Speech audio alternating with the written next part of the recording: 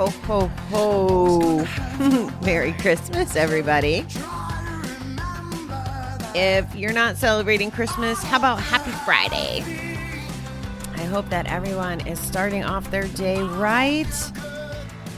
It is, it's interesting that it's a Friday and that it's, potentially a long weekend and long school break, and yet most people around the world have to sit still. And I guess I'm just asking you to embrace that today.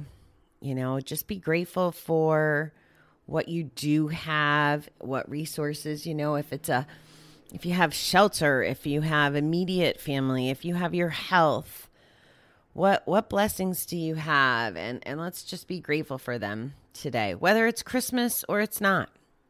And I know for me, the holidays were always tough because I had a lot of bad history with holidays. And as someone who has quit gambling, right, and used to spend every holiday that she could at the casino. I mean, often we were there Christmas Day night, no matter where we spent Christmas. But I have a lot of memories of going after Christmas dinner from here in New York with Dave and his family. And, when you do it with the family, it doesn't look like you're doing anything wrong. It looks like a family affair, right? Well, my first year that I quit gambling, I'm going to tell you a quick little story. My first year when I quit, I was in Kansas. So I quit in August, and obviously I did not have the finances to go home to the Northeast. And we had just been to Denver at Thanksgiving to visit my aunt and uncle that lived out there. And it was about noon on Christmas Eve day.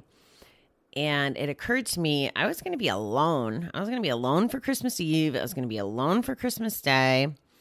And I did not trust myself to not gamble. So at noon, I made this decision.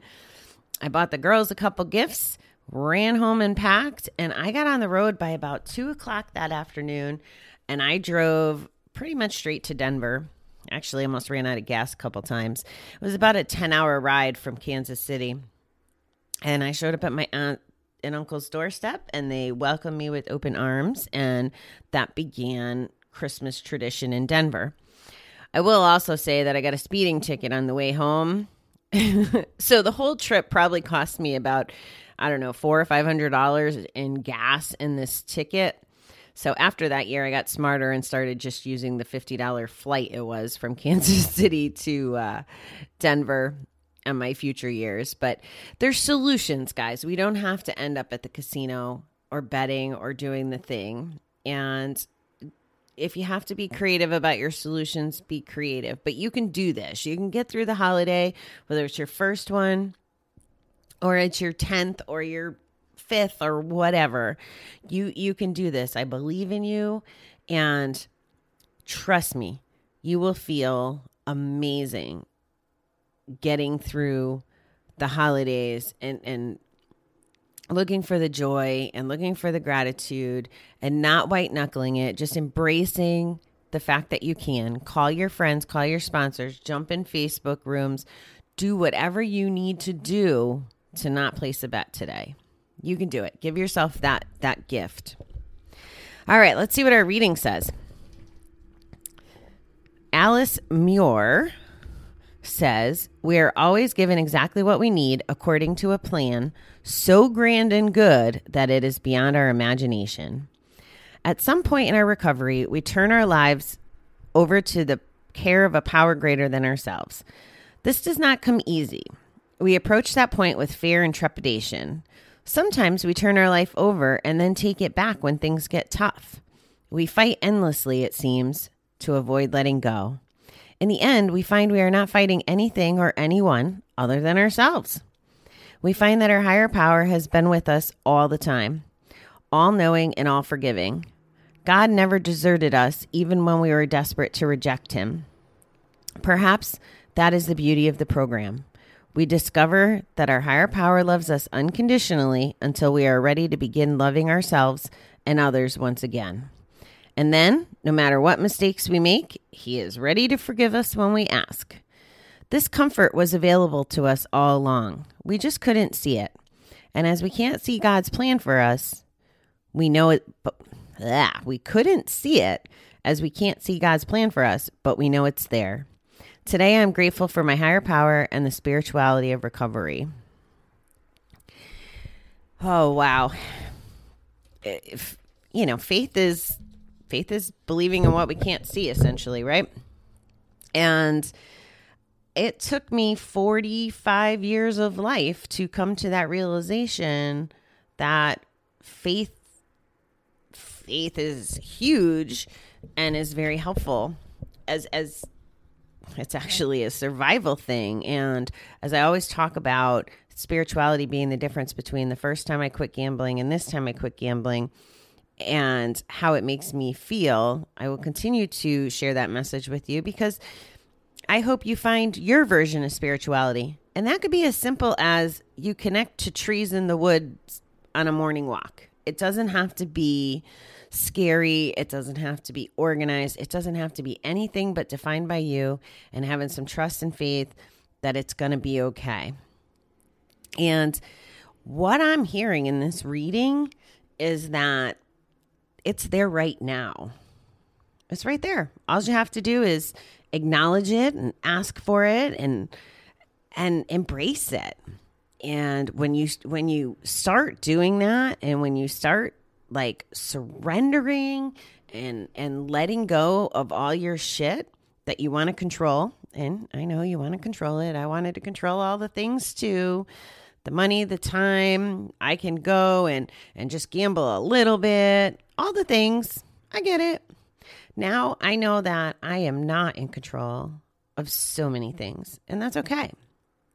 And it's going to work out the way it's supposed to work out, whether I like it in the moment or whether I don't.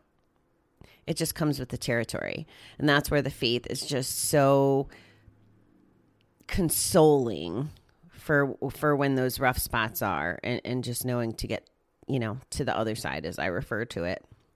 And one of the lessons from the Miracle Challenge I was doing this week, the teacher, James McNeil, actually, it was in the work, the Serenity Prayer. And we had to document the things that we actually could impact. And he really does a good job of telling us that we're responsible, meaning we as adults have these choices and we're able to respond to whatever the situations are. Like, we have that ability. And I think that it's kind of a neat way to break it down and let us know that there are things that we can make choices about. Hopefully today everyone made the right choice and stayed away from the bad.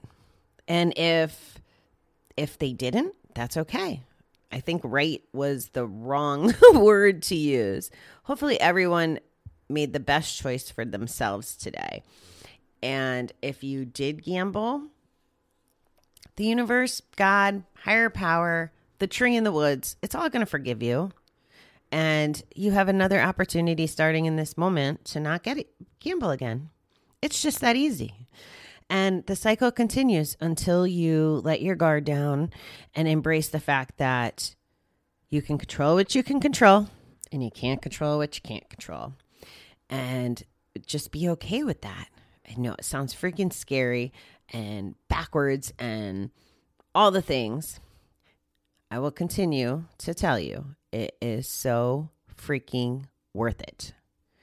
Once you get the momentum, once you start living that life, I've seen people post in as early as a week or two that things are already starting to shift once they quit gambling. And it's not just about the money, guys. It's about the mindset. It's about the activities.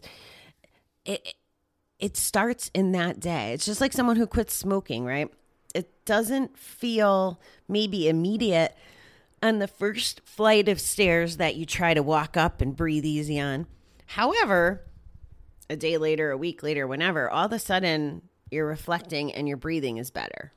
So think about it that way. You'll breathe easier when you relinquish the bet. It'll be uncomfortable in the beginning, and maybe even along the journey. There's a lot of healing and exploring that we need to do in the recovery journey.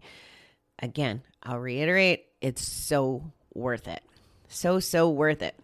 So on this day where gifts are part of the topic in a lot of cultures and around the world, give yourself the gift of recovery. If you have recovery already, be grateful for it. And if you're not even in that bubble and you just love hanging out with me because the stuff that I say can be applied to your normal, and I, air quotes, can be applied to everyday life for every human being, that we need to take care of ourselves, believe in ourselves, know we're worth it, make the right choices. If you're here just for those messages, then be kind to yourself as well and give yourself the gift of loving yourself. That easy. That's the deal. All right, beautiful people. I hope you have a fabulous, fabulous day. If you're listening on the holiday itself, please have a Merry, Merry Christmas. Don't stress. Don't stress about what you can't control. And if you need something to do, make sure today to keep you occupied, check out Tim Ringgold's episode that also releases today. It is phenomenal. I cannot say enough good about it, which is probably why I keep talking about it. All right, beautiful people. Talk to you soon.